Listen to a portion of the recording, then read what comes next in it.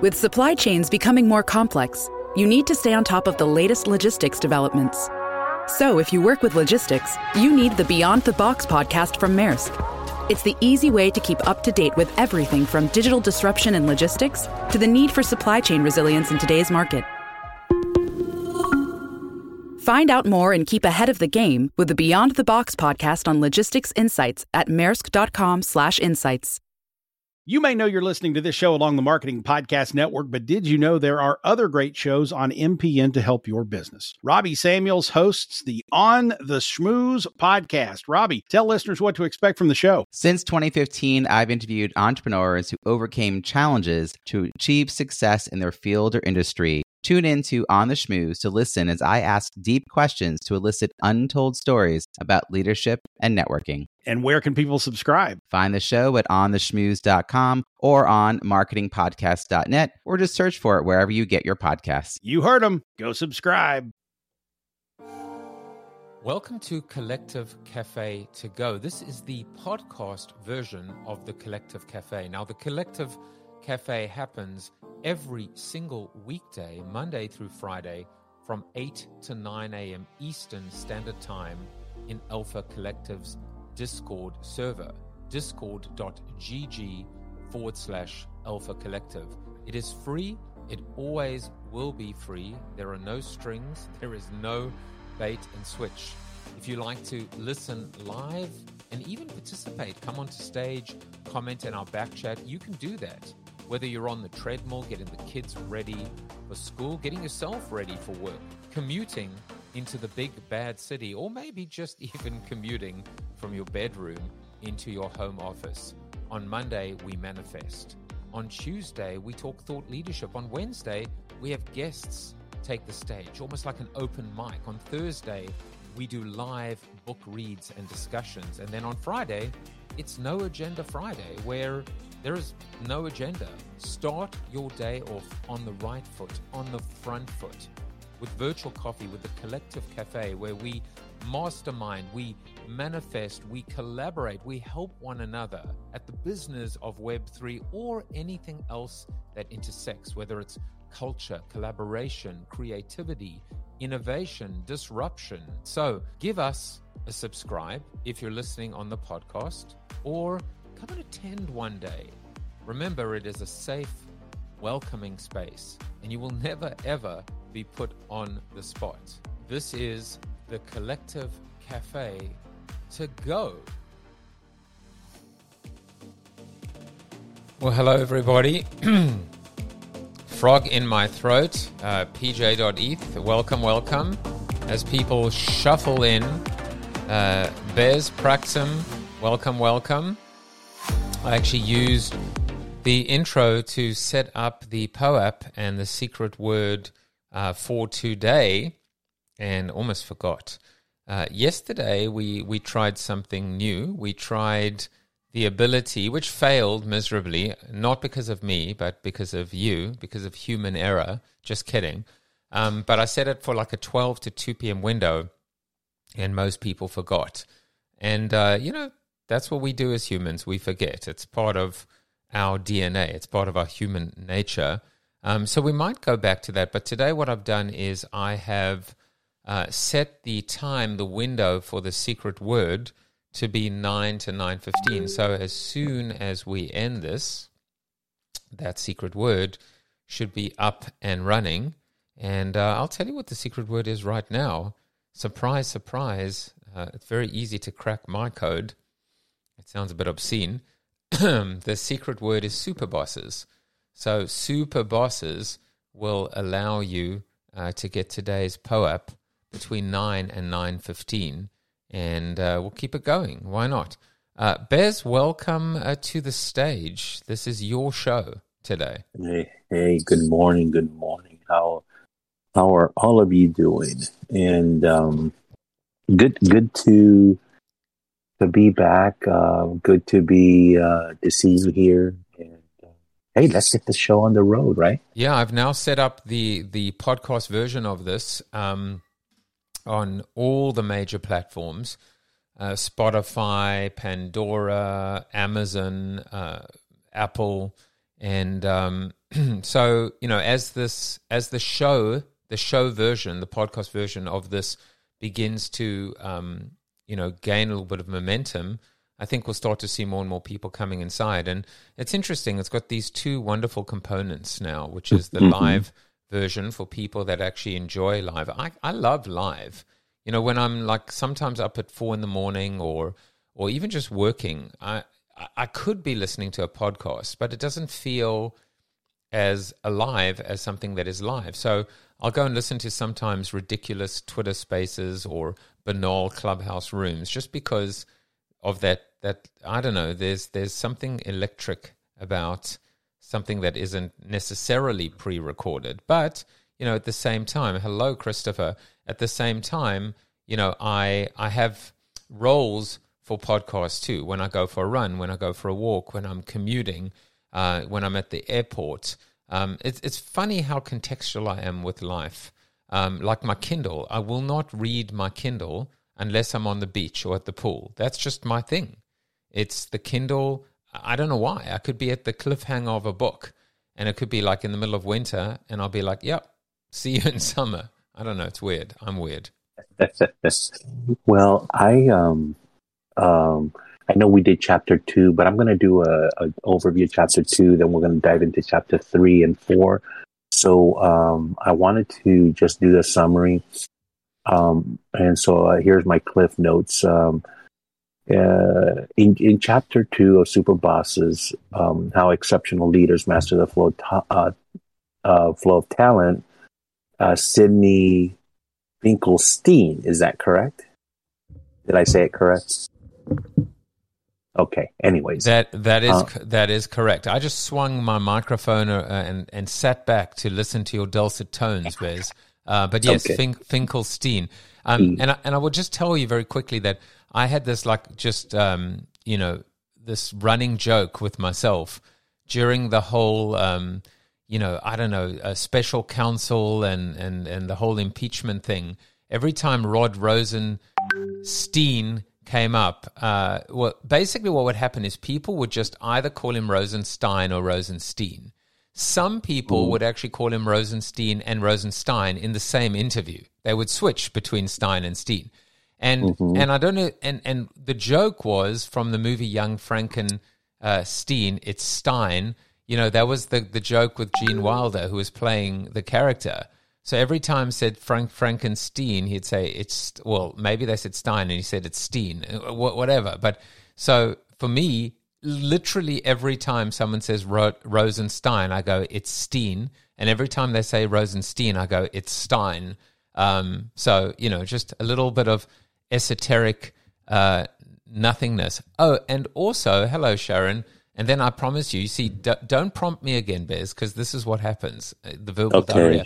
I hit my 100-hour goal, my 100-hour fast, and I weighed in and I hit the goal of 184.7. So 30 pounds in 6 months.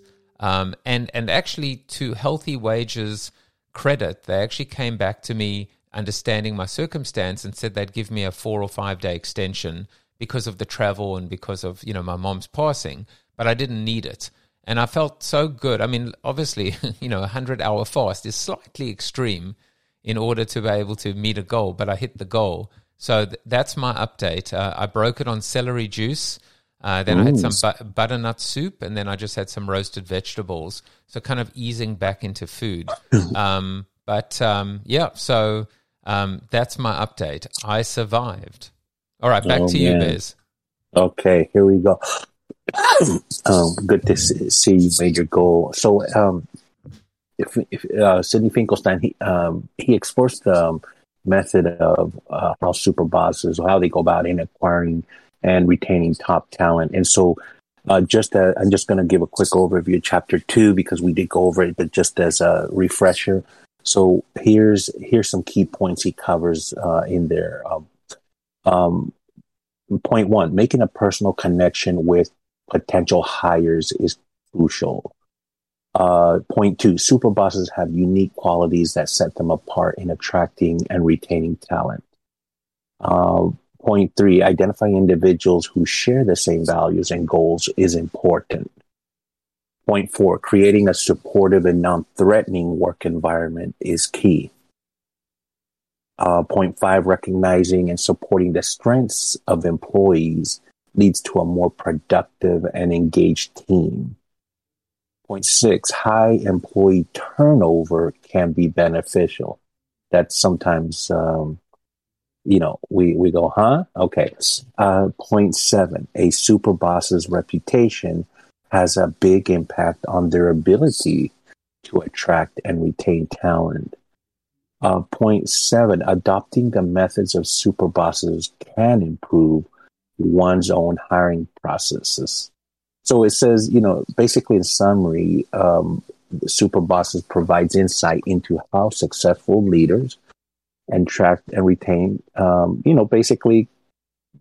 top talent through personal connection, creating a supportive work environment, and recognizing employee strengths. And it's interesting because I'm a huge Gallup Strength Finders fan, so that they focus on the strengths is interesting. So there were some subsections in that book, that are pretty prominent, like making lunch for a legend, which basically highlights the importance of personal connection, how supervisors, they go that extra mile to make a lasting impression on potential hires. Also that special something basically emphasizes the unique qualities that set superbosses apart and allow them to attract and retain the best talent. Another subsection that we covered is getting people who get it. So that basically delves into the superboss's ability to identify individuals basically who are not only skilled, but also share the same values and goals. The power of feeling unthreatened. That's an important subsection, and it highlights the importance of creating supportive and non-threatening work environments that encourages the employees to flourish and grow. Another section called Room for Others to Shine. It basically showcases the superboss's ability to recognize and support the strengths of their employees, leading to a more productive and engaged team. Then churn, we talked about turnover. So the section called Churn, Better Than We Think, it just basically challenges the traditional belief that high employee turnover is negative and explores the benefits of regularly adding fresh talent to the mix. In corporate America, this is basically called healthy churn. There is such a thing, and this is spot on. Magic reputation basically highlights the impact the superboss's reputation has on their ability to attract and retain top talent, and hiring like a superboss. Some of the things we went over in the book basically provides practical tips, on adapting the methods of the superbosses in one's own hiring process. Hey, Bez. Yes, sir. Let me ask you a question. By the way, I did reach out to Sid, and he did respond, and he said, I'll see if I can pop in, but no promises. And I just sent him an email now. Let me ask you a few questions, because I've had the pleasure of talking to him. You've had the pleasure of talking to him. And so not that I'm going to, hijack your attempts to keep reading the book, but let me ask you a few questions. Sure. Tell us about the experience of being on the show and and interviewing him, and just your impressions of him. Was he what you thought he'd be? Did you learn anything new? What was it like interacting with him? I really enjoyed it. I had, I had some questions I wanted to ask him. I knew I probably would only cover 3 questions max. And so I sort of put those at the top. He was everything that I envisioned and more. What was really interesting is he provided context behind what he did, and even how many people he interviewed, how he did it. Because see, sometimes research is very quantitative.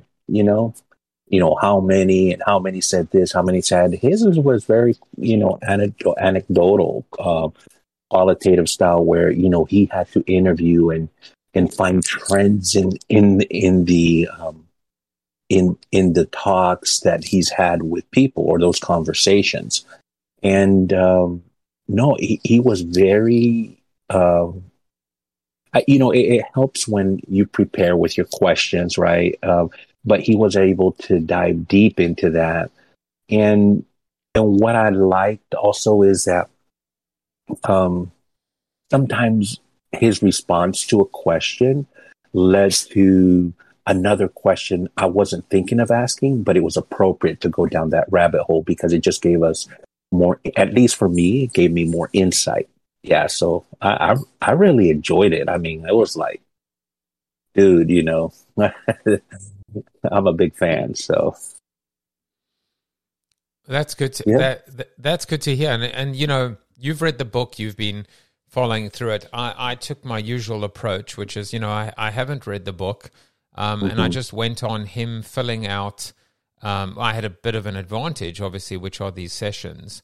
But I loved the conversation. I found him to be just such a warm, gracious man, insightful, smart. I mean, he's a professor, and I felt like I was talking to a professor, but I felt like not that it was a lecture, that it was more just, he was just.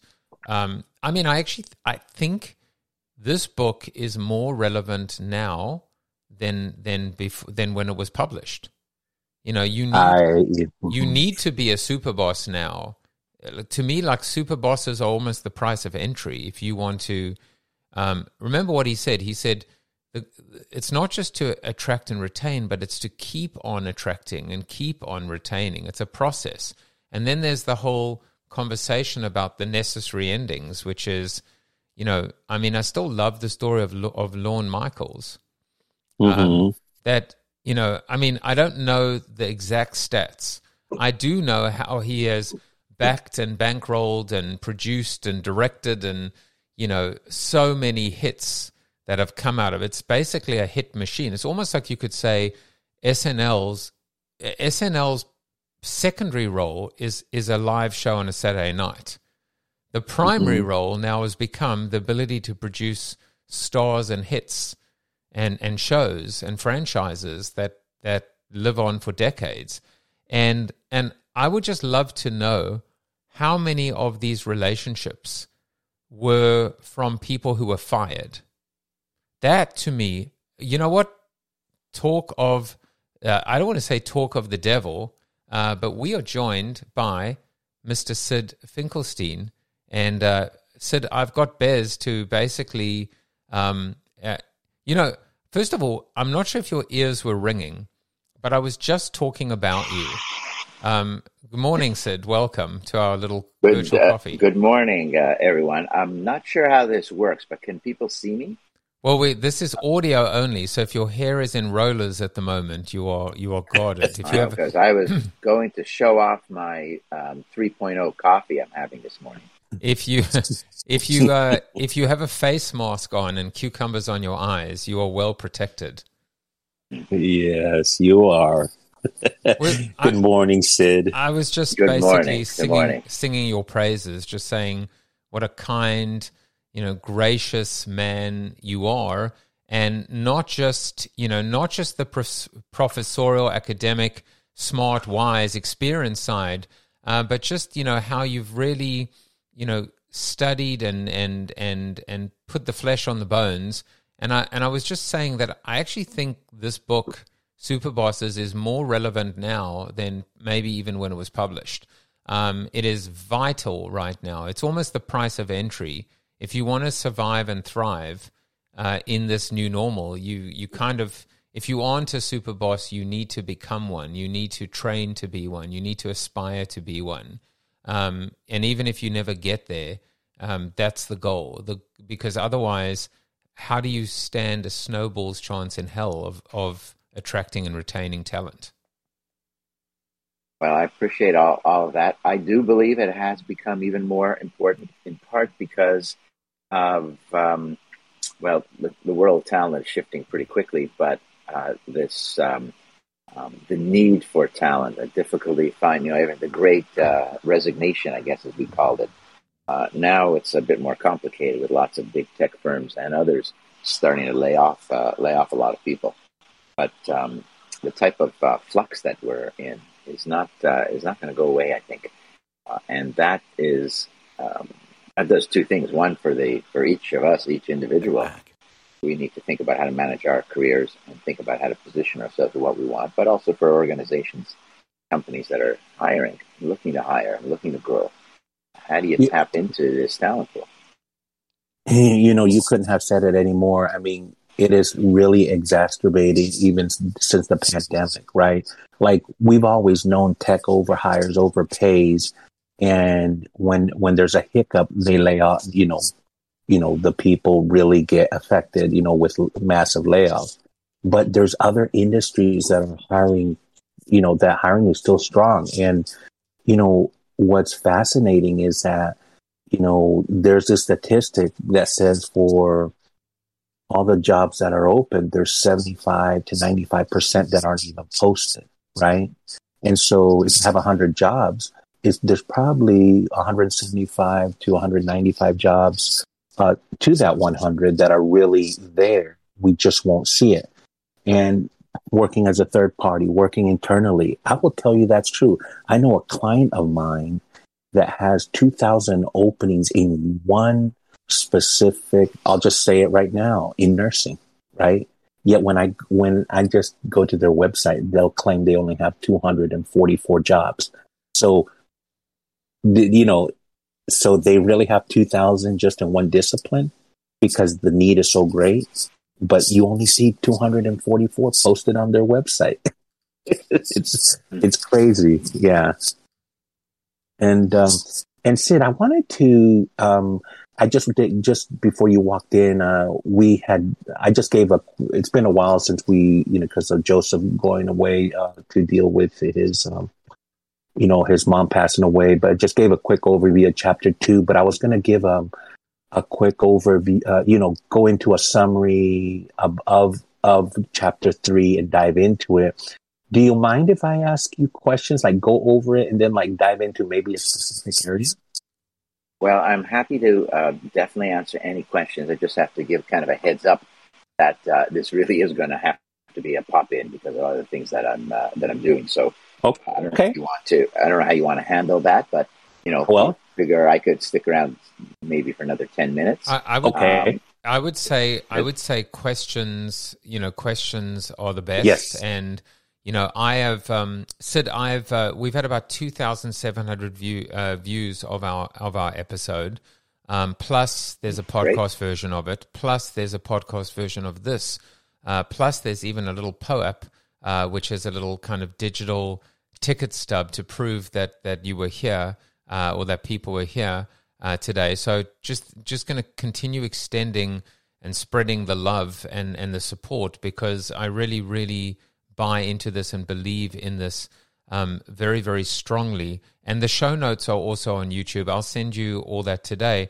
I actually only have one extra question, and then we'll see if anyone from the audience wants to come up or Bez will give you the rest of the floor. But are super bosses born or created? Can they be trained? Is it possible to turn a boss into a super boss? Is there a formula?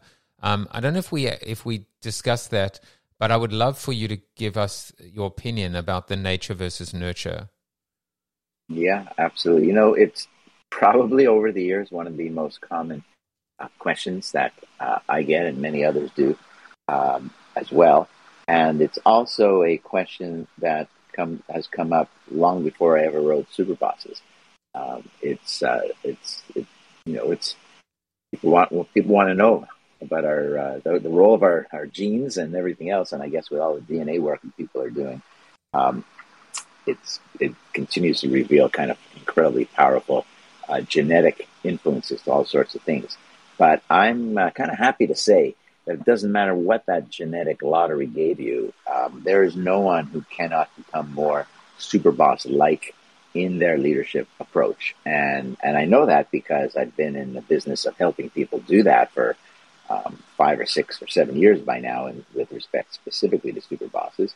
And I also know that because in many ways it's common sense. You know, some people will say about creativity that, I'm not creative. Well, okay, I can't draw. I'm not very good at it. But I am creative in other venues, and other people have their own things. But the point is you have to be born a certain way. Well, yeah, it sure helps to become a Picasso, but you don't have to become the world's greatest leader in history to be a super boss and an effective leader.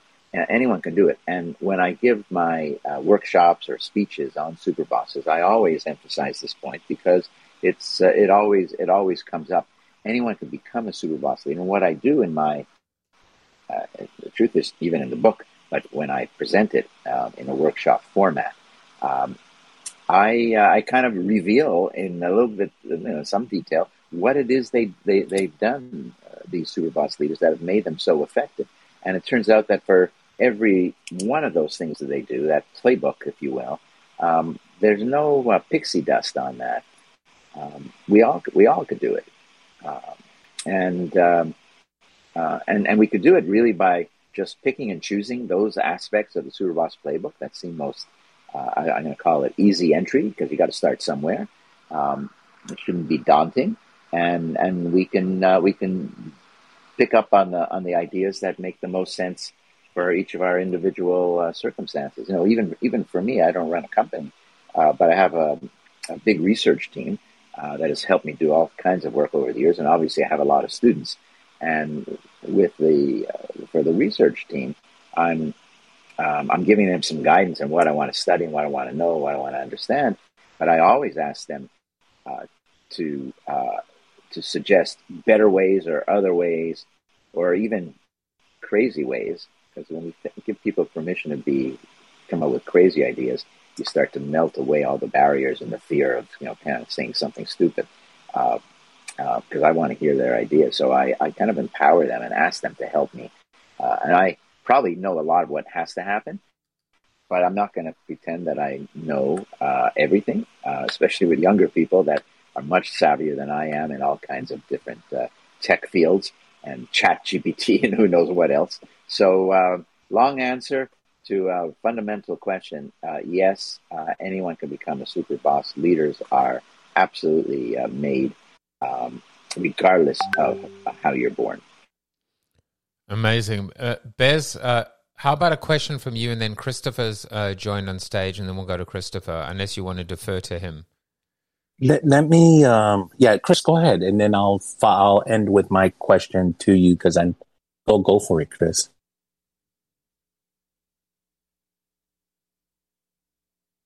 Chris? Hello? The curse of the curse. Okay, of Discord. I'll go ahead. You may go want ahead to and just, ask my. Chris, you may just want to jump out and come back in. Okay, so my question is, so in chapter 3, so I'm just gonna go. You have these sections: perfect is good enough, the ladder of confidence, sign me up. It's hard to go back, being ordinary, inspiring people like a super boss. So the one that caught my attention, it's hard to go back, being ordinary.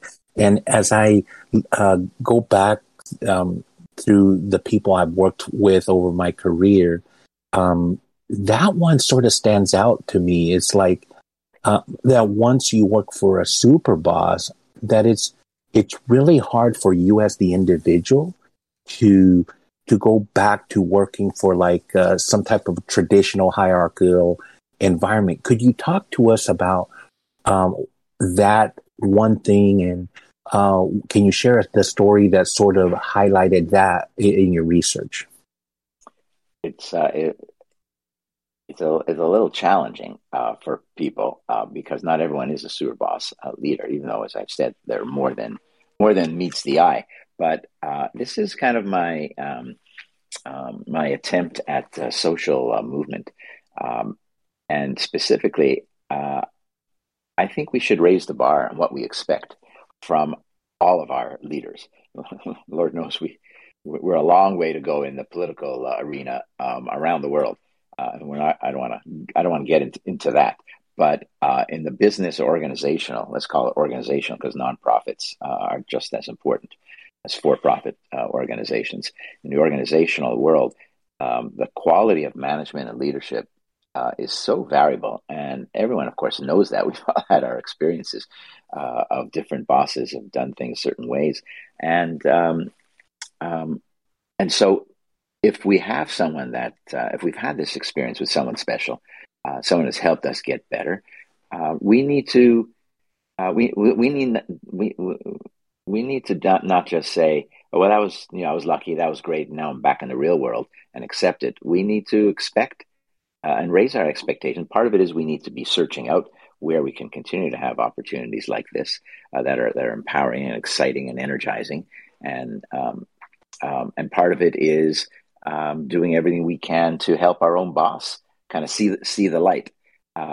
Sometimes that's not possible, but oftentimes it is. And so I don't know that I have a specific story that jumps to mind on that, but I like I'm not in many ways I compromise on all sorts of things because you got to live in the world and not everything's perfect. But in other ways, I don't want to compromise on anything that's really important. And of course, that's idealistic because it doesn't quite work out that way. But I like to at least start with that notion. And we shouldn't compromise in the expectation that work can be fulfilling, exciting, energizing, important. And if we're going to spend what percent of our waking hours at work, which is, I don't know what the latest number is. We could do the math. It's certainly more than 50%. I'm going to say for most people. How could that just be something to get through and scratch by, and then we could live our real life at home, or whether we're working from home or not, we could live our real life, off the job. That's just a travesty of how to live a life. I hate that idea, and I think we should fight against that. And we need to, imagine if people would raise their expectations. These low engagement scores that are in the low 30s now, according to Gallup, are not. They can't stand the test of time. And then think about it from an organizational, a leadership, a corporate, a business, financial point of view. We know that more engaged, more energized people do more. They accomplish more. They lead to more successful job completion and jobs and groups and teams. And so it's not logical to just kind of be straight, narrow, unenergizing, uninspiring, and only hierarchical. And then the last thing I'll say is that we've got millennials to some extent, but Gen Z in particular, that are not taking it anymore. Like that old movie. I can't got the exact line, but I can't take it anymore. I won't do it. I won't take it anymore. And so you got no choice. If you're a leader, if you're a manager, you're playing a losing game to follow a business strategy or a leadership strategy rather that comes out of the 1950s. That's what I want people to think about. Chainsaw Dunlap. So Sharon is up here, Billy's up here. Sid's got just a few minutes left. If you have any questions or comments, we'd love to turn it over to you. Actually, I had a perfect follow-up to what Sid just said, because I was thinking that a lot of what's going on now with the Great Resignation and people just deciding that they are going to work for themselves has been born out of, as employees, you want to work for somebody who is, or for a company that is mission-driven, purpose-driven, and we're not finding that as much as we used to. And so the new generation, I think, is looking for that more than than perhaps the previous generations. And so I was wondering if there is a sector or a particular business group that you think attracts more super bosses than others. That's First of all, I don't think I've seen that type of pattern with respect to, say, sector or industry. Where I have seen it, maybe a little bit more, is in more entrepreneurially oriented companies, um, because there's a lot of the Superboss playbook is really an entrepreneurial playbook, a creative playbook, and in the large traditional established companies, that's a tougher that's just tougher to do because they become bureaucratic over time, and so in that respect, you probably do see a bit more in Silicon Valley because of that entrepreneurial nature. But as Google and Facebook and Amazon get to be the biggest corporations in the world, I'm not so sure we see it today the way that we used to. These companies are all grown up, and they've got their own set of problems that they've got to deal with. This go fast and break things idea that Zuckerberg talked about, that gets you in jail now. You know what I mean? So, so is there a sector? It may the sectors that are more entrepreneurially oriented, it would be my answer. Silicon Valley traditionally has been a sector where you do see more super bosses because of the kind of the more freewheeling nature of it. But again, you see them everywhere. I've seen them everywhere. Before the pandemic, I used to do a lot of book signings, and people would ask me to sign the book to their boss after hearing me speak, and they said, "Now I know my boss is a super boss," and it would be someone I never heard of in a company I probably didn't even know about either. So it happens time and time again, which should be I think that's a very positive story.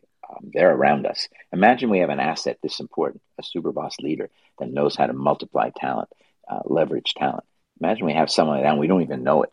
What other asset in a company do we allow to remain so kind of hidden that we can't leverage and take advantage of? So there's a big upside here. I'm not sure if I told you the story, but my very first book, I was going to dedicate it to my first boss, and I was going to say to my first boss, XYZ, everything that you taught me, I've done the exact opposite, and that's how I know I'm going to be successful in the world. And my publisher said, "No, you can't do that." And I was like, "Why?" I mean, there's positive and negative. I also wanted to say to you, and then we'll go to Billy, that that question, what I know now that I didn't know then, I'm actually going to build it into my show now, and it will be the final question that I'll ask all my guests moving forward, and then I'll stitch together all of their responses. I just think it's just pure wisdom, and so this is how you've influenced me, Sid. And I hope you'll share that with me, because I'm very curious to see. That's kind of a multiplier effect as well. Of course, we can. Who knows? We might collaborate on another book. I actually had someone on my show and recently, and he spoke about this idea of first timers, and I said, "My friend, this is your next book." It was Rand Fishkin, and I said, "You need to write this book. This book will be number one. Will be a number one bestseller." The theory, if you can prove it, is that when you look back on all the success stories, there are people that were doing it for the first time. So no precedent, no background, no experience. I don't know if, as Bill Maher would say, I don't know this for a fact, I just know it's true. But can you imagine it can be proven? And then to understand the traits that, because it's the gut tells you it's innocence, it's ignorance, it's not being corrupted by baggage. So, when you're ready to write that, or we can collaborate together. But anyway, Billy, welcome to the stage. Great to be here. Good morning. Hey, Sid. Big fan of what you're doing. I'm an author as well. I wrote a book called Culture Reconstructed, and spend a lot of my time in corporate America, big companies, helping them tell their story, connect and engage their team members with their bigger message, and do a lot with Chick-fil-A, do a lot with Disney and Delta and Coca-Cola, and just name some of the organizations I've had the pleasure to work with and see good stuff and not so good stuff. I was curious, you mentioned engagement being super important. From your opinion, what are the best event experiences / team building experiences that Superbosses put on for their teams? Like style, type, frequency? I'm just curious your thoughts on that. I guess I have two things to say. Number one, the primary way that Superbosses convey their lessons, their teaching, and develop talent really is on one-on-one relationships, one-on-one interactions, even when there's not a lot. I mean, people are busy. How much face time does anyone really have with their boss? Sometimes more, sometimes less. But your boss has 10 reports, sometimes many more. You're only going to have so much time. But that's that's where the real learning happens, and that's why I always say, you as a boss, every time you have a chance to interact one-on-one with anyone in your team, you got to use that time really, really well. Get rid of the PowerPoint slides, get rid of any formalities, and get right into it. Having said that, one of the really cool things we found that Superboss leaders did with respect to, say, an event or an activity is that they would take their entire team somewhere else and work, do something. So, for example, Renee Redzepi, who is the chef of Noma, one of the world's greatest restaurants, just in the news recently, as some of you may know, for deciding or announcing that they're going to actually close down, just become a research lab. And Renee has revolutionized food, which is quite a statement. He would take his entire restaurant, his entire team, and it's a big team, to different parts of the world to learn the cuisine and to cook and create a pop-up there as a reward for people, because it's such an intense job, as an opportunity to learn, as a fun thing to do, as a growth thing to do. In a corporate setting, how do we come up with that? That's pretty out there. But maybe there are some ways where it's not so much just an offsite, which that happens a lot. You go to Four Seasons or a Ritz, and you play some golf and you have some fun, and you have a lecture or two or a couple of meetings. That's standard. But if you go somewhere where you're actually working or contributing, it could be where you take your team to volunteer on a social issue or problem in something that's relevant and meaningful for people, and where there can be some learning. And if you're going to do that, you want to also debrief and get some, make sure people have a chance to reflect and share and talk about what they've done. So I'd say that thinking creatively about even short opportunities to take people into a different venue or arena, where there's a work element, an activity element, not just the usual thing we do when we have events, which is perfectly fine to do. Of course, you want to reward people sometimes to be in a nice resort, but I'm talking about something different that I've seen some of the Superbosses do. I love that. Yeah, I mean, it's unbelievable. It's like the whole idea of, and you also think, Billy, about the what companies do really poorly is this whole idea of forced rotation and ripping up teams and moving people around. And essentially what companies don't really realize is, first of all, there's no momentum and continuity. So even when things are working, they're kind of breaking things up and disrupting the chemistry in a team. And then, of course, they have to deal with the headhunting and the laying off and and people resigning. And so one of the reasons why I always wondered, why I call it the stupid bowl when it comes to advertising. Why do we keep on messing up this opportunity, this golden opportunity to just crush it in front of 110 million sets of eyeballs? And why do we keep making the same mistakes? And the answer is, it's because the same people are not in the job. Over the last 1 year, 5 years, 10 years, 20 years, it's new people coming in making the same dumb mistakes because there are no best practice, because there's no continuity, because there's no legacy, because there are no super bosses that are, determined, quite frankly, to instill the core values, the lessons, the learnings, and ensure success long after they're gone. So I just want to make that comment. But Sid, I know you have to go, and I keep saying that, but... I actually do have to go now. I stayed a touch longer, but I've enjoyed the questions and the interaction. Sure. Well, Praxim, I hope you forgive me for going on and not being able to ask your question. But Sid, this was amazing. I will share the transcript with you. I will share the show with you. I hope there's I hope you got out of this as much as we did, because it's just been a wonderful, wonderful meeting.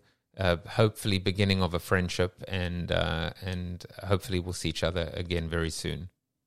I appreciate that, and I welcome connecting with anyone here via LinkedIn or other ways. Everyone, be well, do great work, and help somebody out today. Thank you, Sid. Bye now. Joseph, I definitely do forgive you. It is all right. Wasn't that amazing? He'll be back. He'll be back. No, I'm kidding. But I will share my question for the rest of you to ponder. My question is, what happens for those of us that are in the biz called individual contributors to transition to management? Can you go from being a great individual contributor, right? Hypos, as they call them. Bez is probably familiar with a lot of these terms. To not failing miserably at leadership, especially in corporate America, right? You know what? If you're talking about if you've been mentored by a super boss, absolutely. In fact, super bosses have that propensity to push you out. Like, it's like where you go on to bigger and better things. Like, you think of Bill Walsh, the architect of the West Coast offense, and then all the coaches that came from that coaching tree. You think of Ralph Lauren and all the major brands that came out of Ralph Lauren that are not Ralph Lauren, Michael Kors, and the list goes on and on and on. And the people behind them, they were all tutored and spawned off from Ralph Lauren, and they went on to their own thing. And the super bosses celebrated that and encouraged that and went on to become partners or collaborators with their proteges. So their network extended.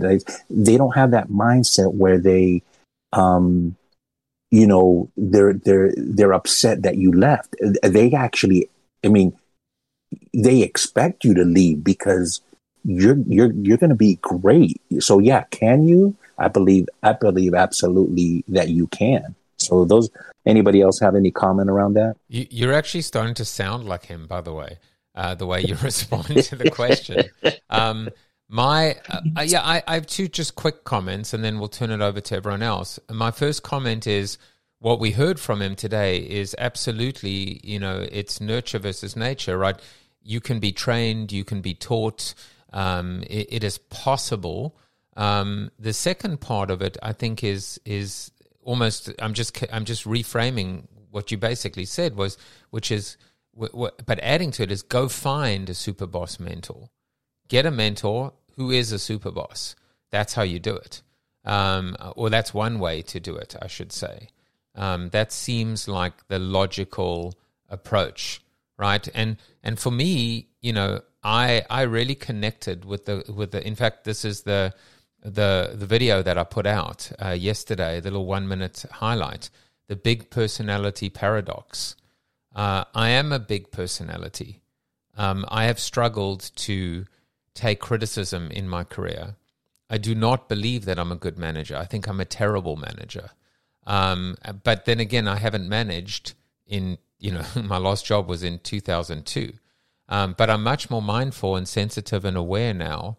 And, I've always wanted my belief, my structure, my belief structure is to let people do the jobs that they were intended to do, right? If you hire a copywriter, let them write. If you hire a storyteller, let them tell a story. If you hire a builder, let them build. And I love the concept of open briefs. I love the idea of empowering. I love the idea of I'd rather beg for forgiveness than ask for permission. But at the end of the day, what it really comes down to is the big personality paradox, is even though you know you're a big personality, you know you're a big voice, you know you're smart, you know you're, the cat's meow. So why do you need to keep proving it to yourself? Because you're insecure. I should say because one is insecure. So, when you can actually come to terms with that security and not have to constantly feel the need to prove yourself, then you're happy to sit back and let others shine, which is exactly the story that he told in the show about the boss with a PowerPoint, saying to the person that wrote his PowerPoints, why don't you present today? You know this stuff better than I do. And so, I think if it's a great question, Praxim, and really, all these questions today I thought were just profoundly awesome. And I'm not just saying that. But when you actually think about this transition, also think about the reverse. Someone coming from the corporate world into the entrepreneurial or the mercenary world. I've actually found that those people struggle more than the other way around because they're still too structured and they're too controlling and they're too rigid. And, they have to do, let's put it this way, they have to do the most unlearning. Whereas the person going from single to, to corporate or to team, maybe they have to do the most learning. Both need to grow. But I think it's much harder to unlearn than it is to learn. So that would be my response. And we got Tim up here. I think he wanted to say something. Oh, no, I was just going to say, when we were talking about, engagement and people leaving your team and people moving on, I'm going to date myself because this is back before LinkedIn. But a boss that I had in the 90s had a process where when somebody left the company when it was small and the team as the company got larger, was when somebody left, he walked around with letterhead, put it on everybody's desk, and you had to handwrite the person that was leaving a recommendation. You couldn't type it. You couldn't use Microsoft Word. You had to write it in hand. Wow. To the person that was leaving, and you had to write them a recommendation for whatever reason they were leaving the company. And the person who was leaving left with a stack of recommendations. As LinkedIn came in, it turned into, okay, you can do this digitally and you can write them a LinkedIn recommendation. They can choose whether or not they put it on their profile. But what he wanted was for everybody to reflect on that person, because when they're leaving, there's so much animosity. We're mad at them. We feel betrayed. We feel like they're leaving us. But the act of writing a recommendation allowed you to reflect on all of the good parts of it.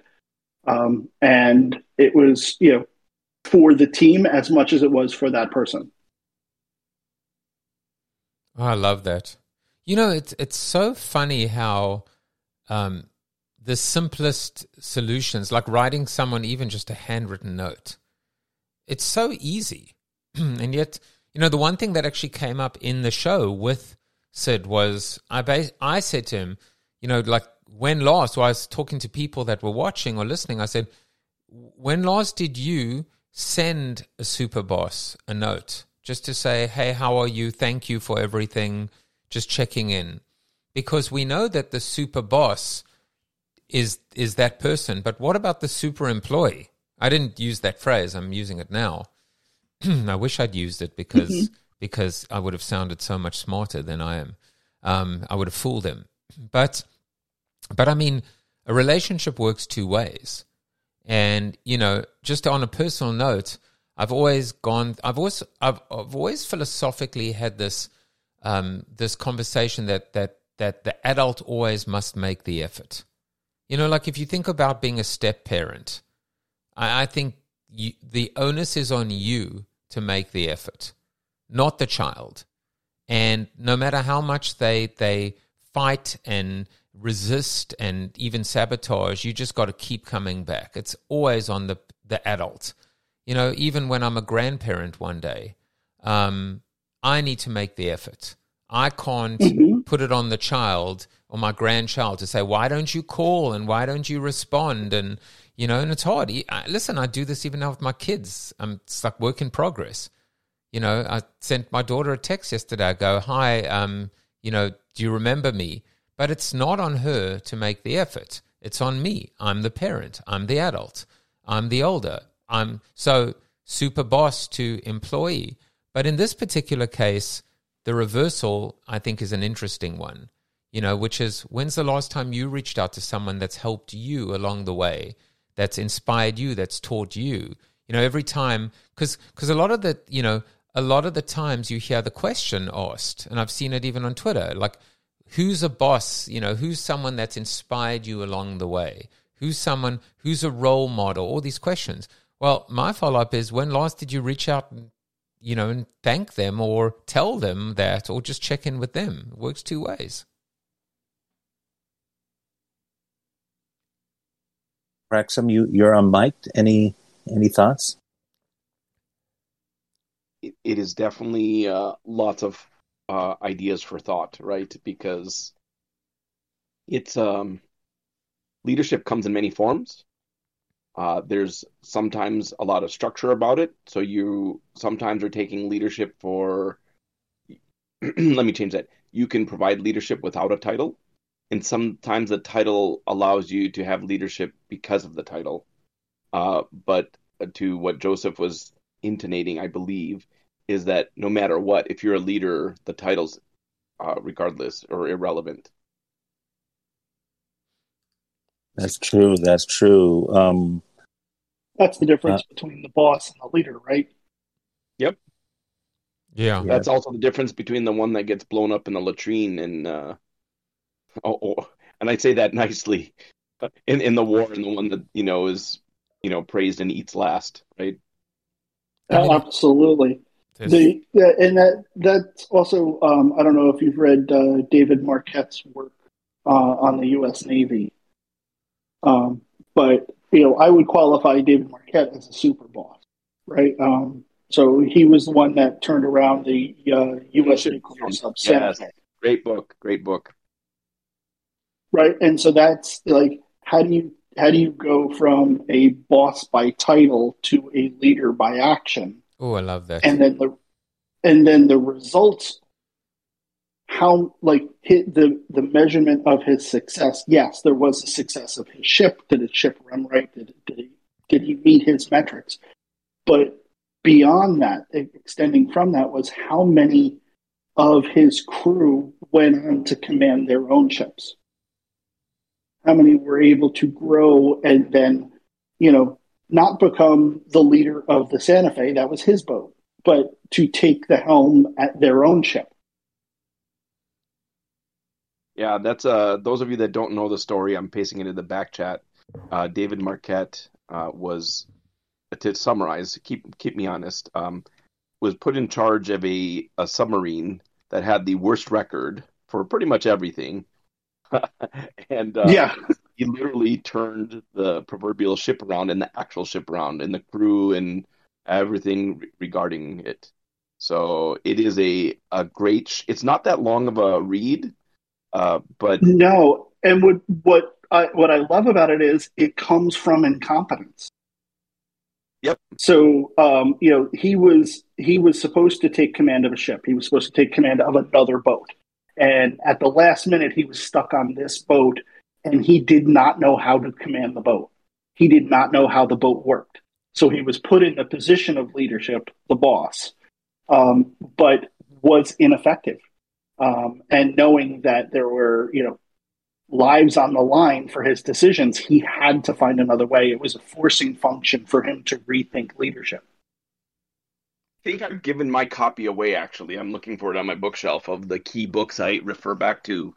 But I have a very strong takeaway from this book that I paste in the back chat, which is, it doesn't matter if you have people that you're leading. You can't tell them empowered. You have to convey that they're empowered to take control without the words, "you're empowered to take control." And to figure out what that is for each person in each role is a linchpin to the leadership methodologies that he espouses, which you can turn any ship around if you can. Yeah, that's the intention based, right? Yep. Empower your staff to, not wait for an order, but rather convey the orders up to the captain. I intend to do this. Now, as the leader, you can override me and tell me, no, we're not going to do that. But otherwise, let me go. To Joseph's point, like, if you hire a copywriter, let them be the copywriter, right? Let them do that. And you know what? That book, David Marquette, he has the signature of a super boss. I mean, because one of the things that even in this chapter 3, there's a section called "Sign Me Up," and basically there's a few things that stand out. Is that that the importance of employee engagement and how super bosses, how they create the environment that inspires their employees to take ownership of the work. And then the other thing the other thing is they delegate the responsibilities and empower the employees to make the decision. And in return, these employees, they feel valued, they invested in their work, and they're even more motivated to do bigger and better things. So this book has a lot of tenets of a super boss, just from what you guys are explaining to me. Can you hear the music coming up? I can hear the music. So it is 9 a.m. The window is now open for the POAP. The code is Superbosses, and it is open for the next 15 minutes. The secret word is Superbosses. What a great day. What a great conversation. Praxim, let me tell you, this book that you're reciting, why don't we make that the next book? Especially if you have the copy, or I'll go and find it and get a copy. We get another copy. It's like I said, I gave it away. It's pretty telling when I give a book away, because it will help let's somebody. make this book. Let's make this book our next book coming into February or March. The other thing is, to all of you here, I like this style. I like the ability that when we bring a book here, I'll reach out and get them to come on the show.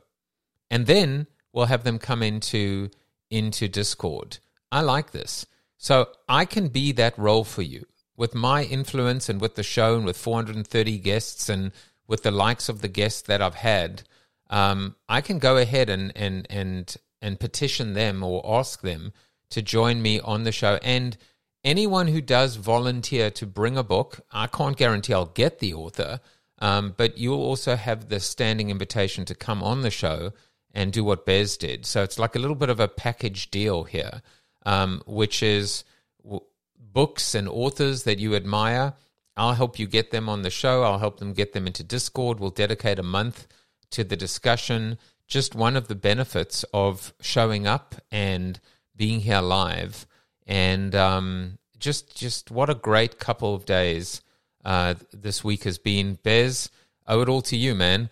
And Tim and Praxim, Billy, who was here, Sharon, thank you so much for the questions, the comments, the engagement. Go get your POAP, and I will see you all tomorrow for No Agenda Friday. So everybody come prepared by being unprepared with no agenda, and we'll have a good conversation. I will see you all tomorrow. You may know you're listening to this show along the Marketing Podcast Network, but did you know there are other great shows on MPN to help your business?